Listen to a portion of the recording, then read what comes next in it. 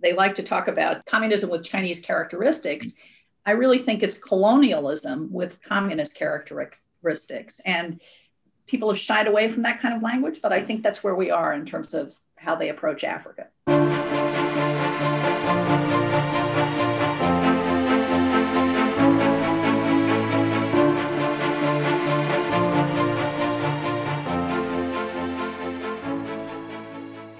Welcome to Flashpoint. I'm your host, Andrew Holland. This week's podcast is with Robin Cleveland and Carolyn Bartholomew, the chair and vice chair of the U.S.-China Economic and Security Review Commission. Robin Cleveland was the chair of the commission until January 1. She had a distinguished career, including years in the Senate on the committees on intelligence and foreign relations and in the personal office of Senator Mitch McConnell. Carolyn Bartholomew, the vice chair, served as counsel, legislative director, and chief of staff to now Speaker Nancy Pelosi. For those not familiar with the U.S.-China Economic Security Review Commission, it is a congressionally chartered body that recommends policy to the Congress. And I think it's a good example of how to build bipartisan policy. We discussed their recently released 2020 report to Congress. The key findings in the report are that China is increasingly aggressive around the world across many fronts. Specifically, ones we discussed were Chinese involvement in Africa, Taiwan, Hong Kong, and then a broader question of great power competition. Are we in a systemic struggle between the U.S.-led open liberal system and a Chinese authoritarian system? It's an important question. A note, we recorded this podcast before President Biden was inaugurated, but the lessons we discussed are relevant as the new administration and the new Congress begins. Now, let's get into the show. Robin Cleveland and Carolyn Bartholomew, welcome to the podcast. Thanks for inviting us. Well, you both are commissioners with the U.S.-China Economic and Security Review Commission. Maybe we should start with what the commission is and what your mandate is, and then we can go into your recently released 2020 report to Congress and the extensive findings within it. But why don't we start? What is your mandate? So thank you again for having us. The commission was established just about 20 years ago with the view that we should consider the economic and security implications of the U.S.-China relationship. We have a broad mandate to address issues from energy to cybersecurity, the threat from China's nuclear capability, and economic investment, both here and in China. We are comprised of 12 members appointed by House and Senate leadership. We are bipartisan, and year in and year out, I think our great value has been that we report almost consistently unanimously on our results. And so we think of ourselves as being one of the last bipartisan voices in this town in terms of an outcome. So I think that makes the report compelling for the past administration as well as future administrations in terms of our coming together in consensus. Carolyn, is there anything else I've missed there? No, just to add that we are, as Robin said, bipartisan, proudly bipartisan, but we were established by Congress to advise Congress on the U.S.-China issues. And Congress established us when they voted to essentially pave the way for China to get into the World Trade Organization. And there was obviously lingering concern. They established two commissions. The other China Commission, focuses on human rights, and we focus, as Robin said, on the national security implications of the U.S.-China economic relationship. So some of us have worked together for many years in different capacities, and some people are brand new, and we have a terrific staff that we are quite heavily dependent on. Yes, indeed. It's really an important model and something that perhaps for a different day would be interesting to look at for other areas. But I want to go into the report that you've recently released. And you put out one of these reports every Congress, is that right? So every 2 years? Every year. Oh, every year. Yes. So in reading this report, one of the things that really came through for me is just that China is increasingly aggressive across a lot of sectors, a lot of areas, both within China and in their near abroad, South China Sea area, and then also around the world. Maybe you'd like to comment on what you see on that and what your findings for why that is and why we see an increase in the aggressive China. Sure. I think that over the course of the Chinese Communist Party history, there has been an assumption that the United States has been the primary opponent. But what we've seen in the last decade or so, and especially under Chairman Xi, is an intensification of that ideological competition. They've shifted from trying to catch up economically, technologically, and in terms of quality of life for their citizens to surpassing the United States. And what's important is they're trying to use their economic strength to secure political and security outcomes. So, for example, BRI, which is their signature foreign policy initiative, is a tool that the CCP is using around the world to export and to establish itself at the top, China at the top of a hierarchy where they draw on the world's natural resources, talent, and technology, but don't allow access to their own markets. BRI is a continuation of patterns that we've seen in the past where they control and steal information, compel tech transfer. They're exporting surveillance to help other countries silence critics. They're disregarding standards of social safety. We saw that certainly in COVID. And they're protecting their domestic companies at the expense of free market principles. And I think part of the reason we're seeing that expansion is because they are starved for capital. China is in a very difficult debt situation. They've zoomed from $6 to almost $40 trillion in internal debt before COVID. And the increase in non-performing loans, defaults, the shaky internal economic situation is driving this need to expand abroad. And I think that's a significant shift. And it gives the United States some leverage because they are going to need US capital to sustain their economic position. And we can talk a little bit about markets and decisions that have been made on the Security and Exchange Commission if you're interested. But I think I'll turn to Carolyn to illustrate how that economic expansion has been illustrated in their blueprint in Africa. Yes, I'll talk about Africa, but first I just want to go back to a couple of points that Robin made. When the CCP founded the PRC, the People's Republic of China, in 1949, they considered the United States a dangerous opponent. For the past decades, they have considered us a strategic competitor. So even when we have not seen them as a strategic competitor, they have considered us to be a strategic competitor. They have moved beyond Deng Xiaoping's concept of hide your capabilities and bide your time. They are no longer feeling a need to hide their capabilities and no longer feeling a need to bide their time. I think that under Xi Jinping, they believe that their time has come. They are working to export a model of what they call the community of common human destiny. This is a community that would echo China's worldview, would defer to its priorities, and would exercise fealty to its form of government. It's a model of sort of a state-managed economy, economic growth with authoritarianism. And with that, I will talk a little bit about China in Africa. We held a hearing on China in Africa this year because we see Africa, the continent of Africa, which is a blueprint and a test bed for this whole concept of a community of common human destiny. They're using a whole of government approach there. They are expanding their influence in countries around the continent through infrastructure development and lending. Infrastructure includes digital and communications technology. They're training journalists, they're training political parties, they're increasing the numbers of military to military exchanges. They are either getting leasing rights or ownership rights in ports around the continent, which raise questions about both power projection capabilities beyond the Asia Pacific and their intentions with that. Africa has a lot of important critical minerals and resources that China needs access to. They have changed the mode by which they're acquiring a number of those resources. Instead of just buying the resource itself, they're buying the mines that have the resource, which also has potential national security consequences for us. Some of the products, some of the resources include cobalt and titanium, I think, Robin, was one. And vanadium, manganese, copper, platinum. Right. Yeah. These are minerals and resources that are important both in our defense industry and also in technology. And so there's growing concern that they are cornering the market on these important minerals and resources, with, of course, the threat that they could make sure that we don't have access to them if they want to. Interesting.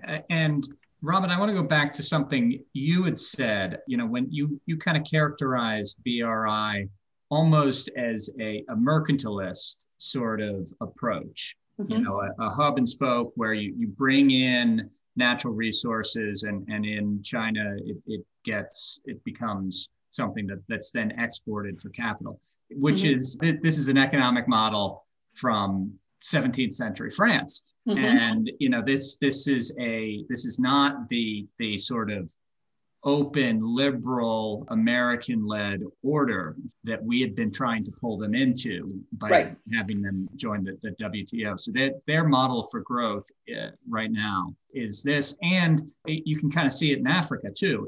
What they're going towards is natural resources, is this hub and spoke model, right? Right. Well, and I think we've seen a doubling down on this approach where some countries have modified and recognized that shared global growth is something that benefits both the individual country and the community of nations. China's doubled down on an approach and has defined this dual circulation model, which is, I think, shockingly misnamed, because there's no dual circulation in and out.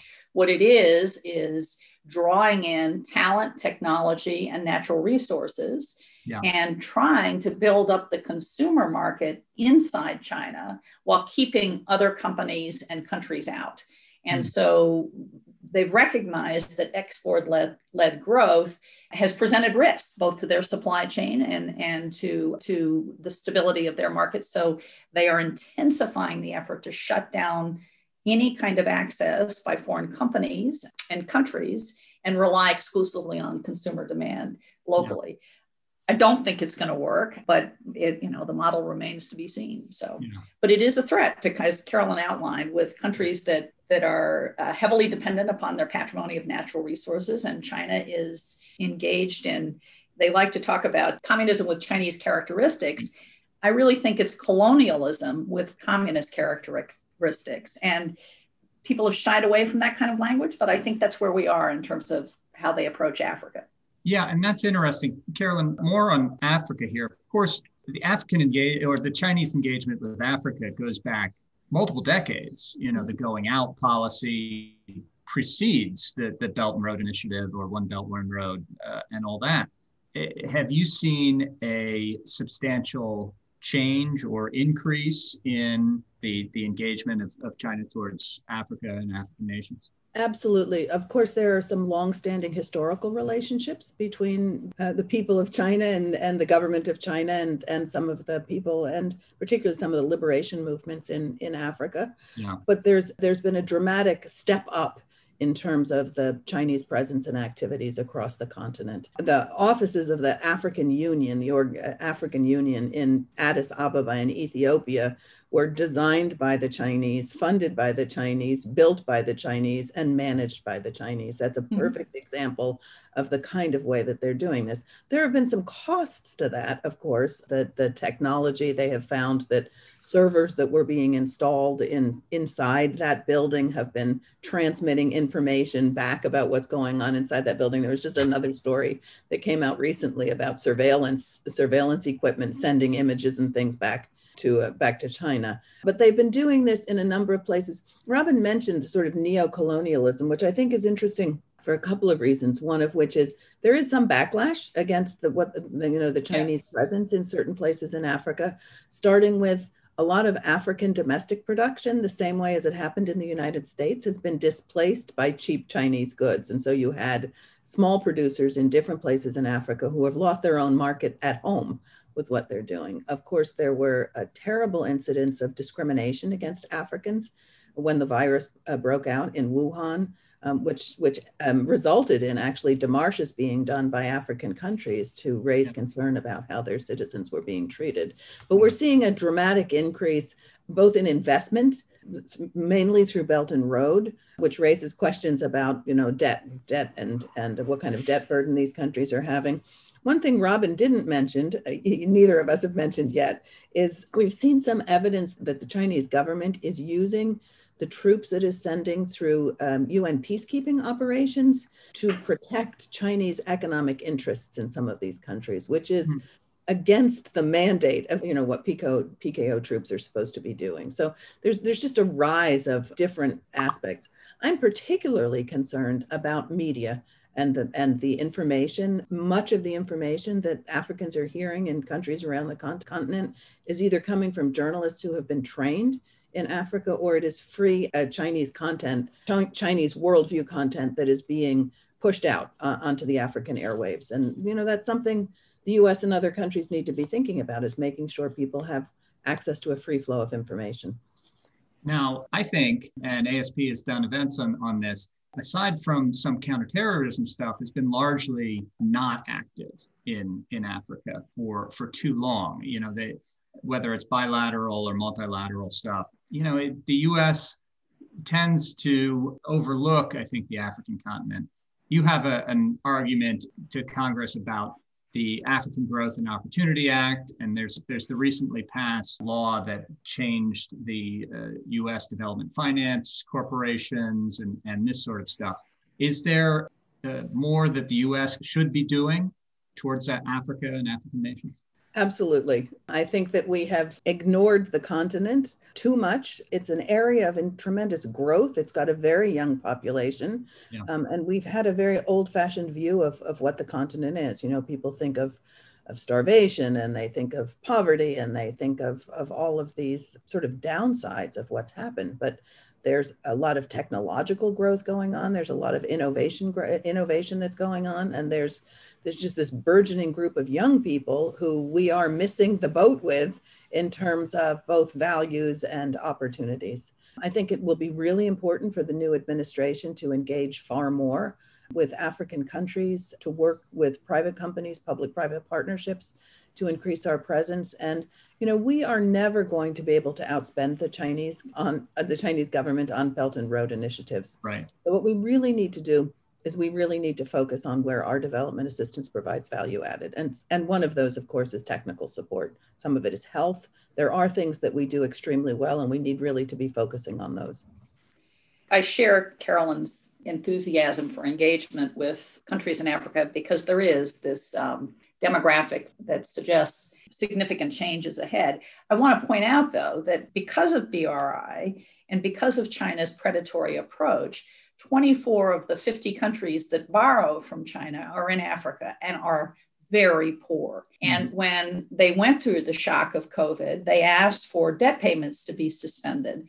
And every country agreed to that common approach to debt suspension, except China, that engaged in bilateral bullying to renegotiate terms that are not transparent and are not accountable. And I have a lot of concerns about the United States providing debt relief or development assistance in a context where China is free riding. And I think pressure to ensure that collectively we hold China to account when it comes to their approach on the continent is as critical as the affirmative efforts to provide development assistance. Because otherwise we're just pouring money into one side and then China's taking advantage on the other. Yeah, exactly right. We don't want to have something where their debt is preferred to other debt. And we've actually seen this in the Zambia recent. Exactly, yeah. Let's change gears and talk a little bit more of closer in towards China.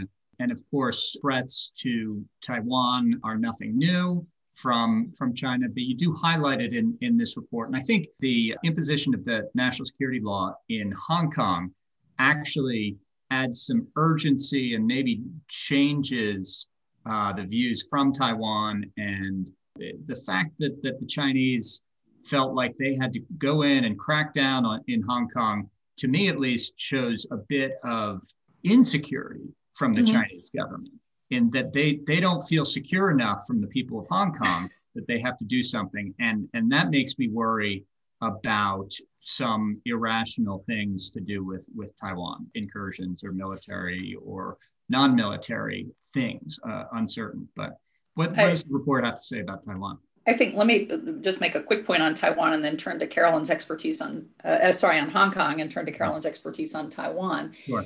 We should all be concerned about that national security law, not just the citizens of Hong Kong, because that law is so sweeping in scope that if you criticize the CCP and you are traveling to a country that has an extradition treaty with China, you are at risk. If you are traveling through Hong Kong, you are at risk. If you are a business person or a family member of a business person in Hong Kong and the Chinese government doesn't like what you say, you are at risk. So it is draconian and sweeping in scope, and I think unprecedented. And you're right to raise it as, while the Hong Kong model is a little different than Taiwan, and Taiwan's had a slightly different history, it does reflect the speed and the brutality with which Beijing's willing to act in its interests. So I'll turn to Carolyn to talk about our recommendations and how the Commission viewed the Taiwan challenges. Yeah. Yes, we've obviously been very concerned about what's happening in Hong Kong. Some of us, Robin and I, have been working on Hong Kong issues for 30 years now, and we're shocked and dismayed at how quickly and savagely the Chinese government implemented the national security law. I did want to mention one other set of people who could be adversely impacted by the national security law, which I've just been learning about, really, and that is journalists who have been on the other end of emails or tweets by somebody who has been picked up and arrested under the national security law. So that means that journalists anywhere in the world who are in communication with some of the people in Hong Kong could be at risk. It's a huge issue because people can be extradited, and you don't have to be in China or in Hong Kong to be picked up for these things the way that China has implemented that law. And the consequences for Taiwan, right? I mean, there have been positive and negative consequences of this. I think that it has made a number of people in Taiwan recognize the value and the fragility of what they have. There are 23 million people who have overcome enormous obstacles in Taiwan to have this vibrant democracy that we have strong economic relationships with. I think that had Hong Kong not cracked down on the protests the way that they did when the national security law was first being mentioned, I think that the fact that they did that actually helped to ensure President Tsai Ing-wen's re-election.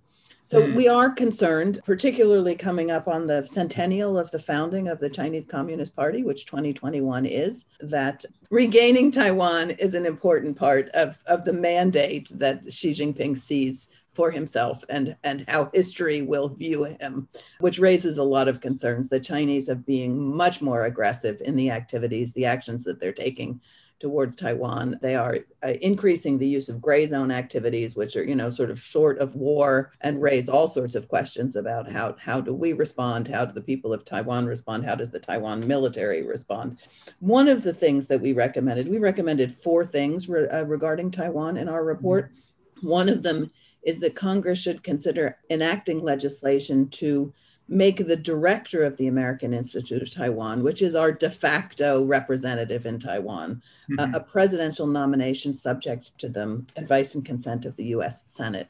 Now, we did not take a position on whether that should be an ambassadorial position or not, but we do believe that it's an important symbol to show continuing strong support in the Congress for Taiwan. Congress has been a really important participant and supporter of Taiwan ever going back to when relations were broken by the US with Taiwan as the US recognized China. And this action would both, as I said, be a symbol, but it would also reestablishes Congress's oversight role of the Taiwan Relations Act. There's an authority in there that this would actually be, reestablishing the authority of that. So I think that's an important thing. We think Congress should encourage the administration to include Taiwan in any multilateral efforts to coordinate and strengthen supply chains. Obviously, supply chains, protection of supply chains, the creation of supply chains, those issues have been really visible because of COVID-19, the lack of PPE that people are being able to access, just making sure that we have access to pharmaceuticals that we need, equipment that we need, that is being made either here in the United States or by close allies, so we don't have to worry about the politicization of access to those materials.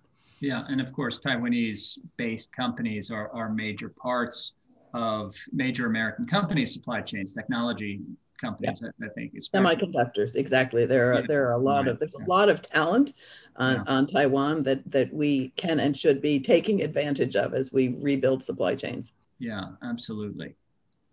What are the military options that the U.S. or security options that the U.S. should be thinking about in terms of Taiwan. We've heard some debate recently about, should there be more U.S.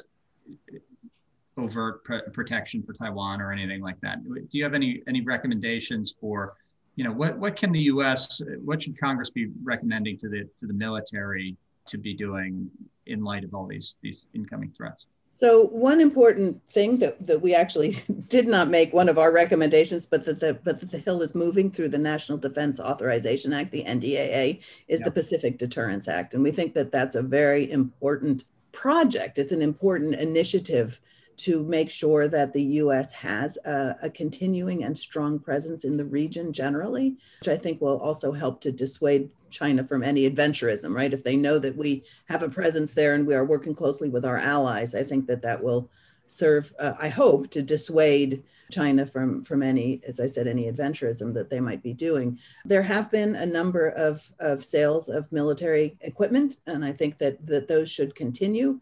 There have been some visits by U.S. military people to Taiwan. I think that those should continue. And, I think that the new administration has an opportunity to build on some of the positive things that the Trump administration did in U.S.-China issues and in support of Taiwan. And I hope that they will continue to do that. Robin? Yeah, I think the two other points are the high-level visits have been across the board, both military and economic officials. I think it was incredibly important that the Secretary of Health and Human Services visited in the context of COVID. And I think the Trump administration's public disclosure and support of the 6 principles that define the relationship with China is terribly important and ought to be repeated and enunciated in every context. One of the things, just to turn a little bit away from Taiwan that we didn't talk about at the beginning, was the principal recommendation that the commission agreed on. And we had 19 recommendations, but the first recommendation was the principle of reciprocity should be invoked, should be included in every piece of legislation and in policy that bears on China. So that means if China denies a US access, European access, Australian access to social media platforms, which they do. They've walled off any international social media platforms. We too should take that stance. And the same is true with our companies, with our journalists, with our diplomats, with not-for-profit organizations, that we need to be serious about asserting standards of fairness.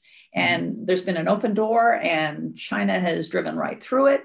Or the CCP, I want to distinguish there, the CCP has taken advantage of multiple opportunities, and we need to begin to realign and reassert the principles of reciprocity.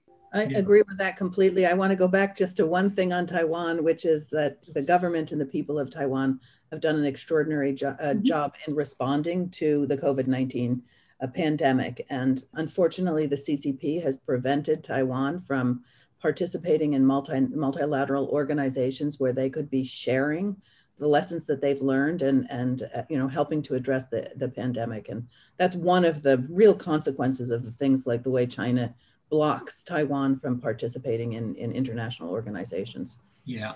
As we're closing here, I kind of want to get to this idea. I'm really struck by this mercantilist idea of China and how it's becoming more of almost returning to this idea of the return of the Middle Kingdom, right? The Chinese name for China is the Middle Kingdom.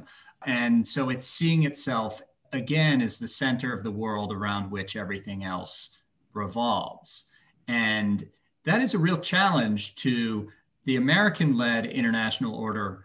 Even though some of our critics sometimes have gone after us saying that, it's really not meant to be that way. It's a networked system in which many, people are open to choose and do what they want and buy and sell from who they want, and it's a market-based system. The Chinese system obviously is not. It's preferring its own people and its own companies and its own politically connected companies above others. Mm-hmm. How does the United States challenge this? How does not even the United States, the U.S.-led international order, because we are best when we're working with our allies and on these things. What should the incoming Biden administration be doing in this macro sense of challenging this challenge to the liberal order? I'm not sure that I would position us as advising the administration. As Carolyn pointed out at the beginning, we advise Congress. But the value of the report is that it's bipartisan. So it offers a template or a policy template for anyone to consider. I think that you've drawn attention to the critical issue, which is that China needs US, European, and South Asian and Latin American markets because it needs capital in order to keep this vast state-run enterprise, these state-run enterprises functional, employing people and producing and manufacturing. They need capital. And that's where collaborating with other countries could come into play, that whether it's regulating Chinese raising funds on stock exchanges, whether it is supervising more effectively the tracking of bonds and Chinese securities where money is flowing into China, that's the space where we have some leverage to begin to shift or pressure China away from this mercantilist approach. Carolyn, anything else in terms of? First, Andrew, it's an important observation you make, but I think that it's also really important to recognize that China is using economic coercion for political ends. Yes. We can really see that in the way that it's treating Australia right now.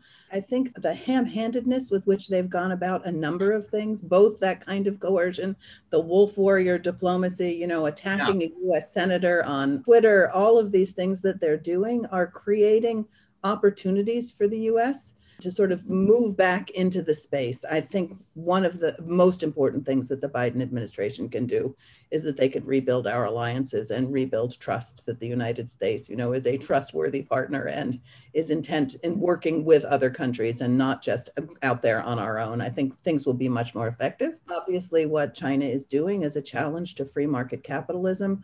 When China joined the World Trade Organization, some of us had questions. Some people thought, oh, this is great. This will change China. And some of us at the time said, well, we don't know if it's going to change China or China is going to change the WTO. And indeed, China has changed the WTO. So we need to reinvigorate all of these international organizations that we use. And what I really want to close on, though, is we started talking about, the way that the Chinese government views us. As there's increased repression inside of China, Xi Jinping and his cohort are increasing fervor in Chinese nationalism among the Chinese Communist Party members across the country. And one of the things that they are exhorting them to do is to be the grave diggers of capitalism. And that phrase, I think, is something that, that we need to keep in mind, that what their goal is as they try to position them at the top of this global hierarchy. It's really something that they talk about being the grave diggers of capitalism. Amazing. Even as them and a lot of their friends and allies within China are doing their best to get as rich as they possibly can. Grave diggers of capitalism, yes. While we make a lot of money. Yes, indeed.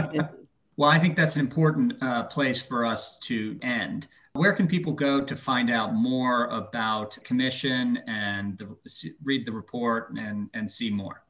Our website is uscc.gov. In addition to the hearings that we usually hold about 7 or 8 hearings a year, and the annual report that we do.